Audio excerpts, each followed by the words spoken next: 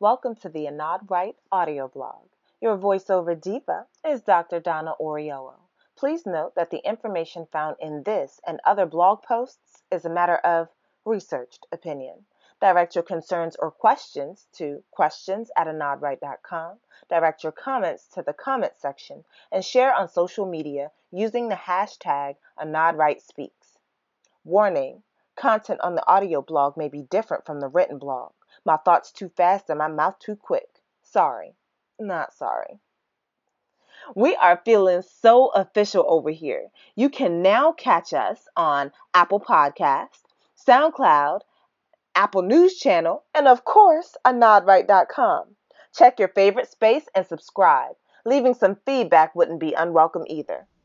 Hey, y'all.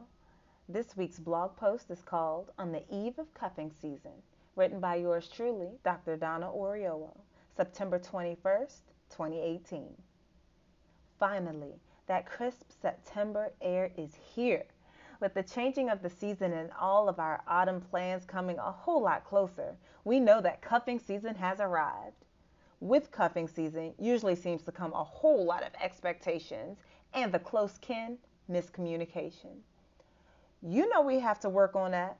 Let's start talking about expectations and communication in cuffing season. Cuffing season is that magical time when the weather starts to turn and folks want to have that designated, it's getting cold out there, snuggle fuck, go out, talk to friend. Someone to have and go out with when the weather turns and almost no one is interested in leaving the warmth of their house. Someone to chill with when the weather is less than ideal and you just want to stay in and be warm and be warmed, if you get me. Being chosen at cuffing season does not guarantee a relationship, and choosing someone during cuffing season doesn't mean that you will have uninterrupted or singular access to that person. Some people just want to play on all the teams, and I ain't mad at you.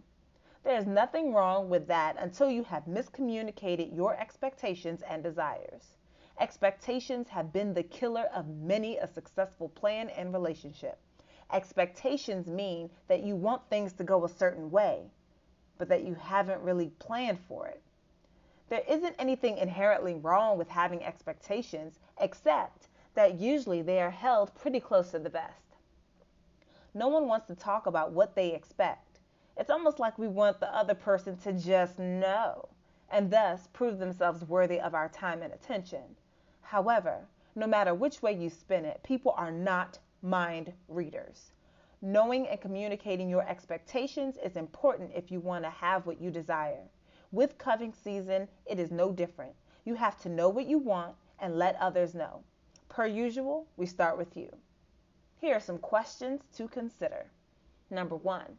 What kind of cuffing season are you looking to have? Do you want a relationship experience or more of a friends plus experience? Are you looking to play on a few teams or to play for one team?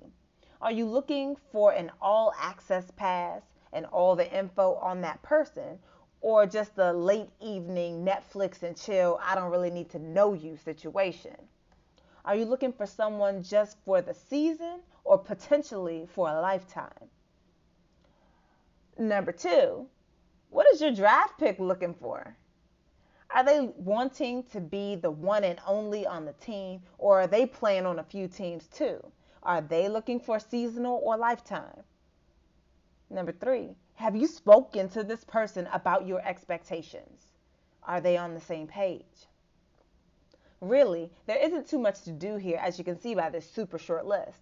The main thing to do is figure out what you want and need to have for this cuffing season and what your ultimate goal is. If it's companionship over the cooler months, great, say so. If it's to have a trial relationship run to possibly be with this person long term, awesome, say so. If they are going to be one of many on your team this cuffing season, go on with that hotation. Magnificent. Say so. When you speak to the person you are trying to draft for the season and let them know your expectations and goals, you are setting yourself up for a good season with laughs, thrills, and fun. When you fail to communicate, you open the door for huffy silences, useless arguments, and season wasting bullshit. The whole point is that you identify and communicate your expectations. This goes with consent for me. If you are giving people the impression that you are looking for a partner beyond the season, the person you are with is going to have a different set of expectations on your behavior. I know it can be tempting to not let people know and instead leave them with questions, but the mature adult thing to do is converse about what you are looking for. It is not okay to pull people in knowing you want Netflix and chill, but giving them the impression that you are going to be in a relationship with them. We need to be clear on our needs so we can successfully communicate with others. If you are too scared to let people know that you aren't looking for anything serious, then you might not be ready to play. Not this season. Gather your draft picks and put aside some time for talking. We need this season to end on 14-2, not 2-14. That's it for this week's blog post, guys. Don't forget to go ahead and subscribe to the blog. Go ahead and like right? Go ahead, share. Let the people know. And don't forget to head on over to Instagram where I, myself, actually comment back. So let me know what you think. What else needs to be included as far as expectations and communications around cuffing season? All right, y'all. I'm out.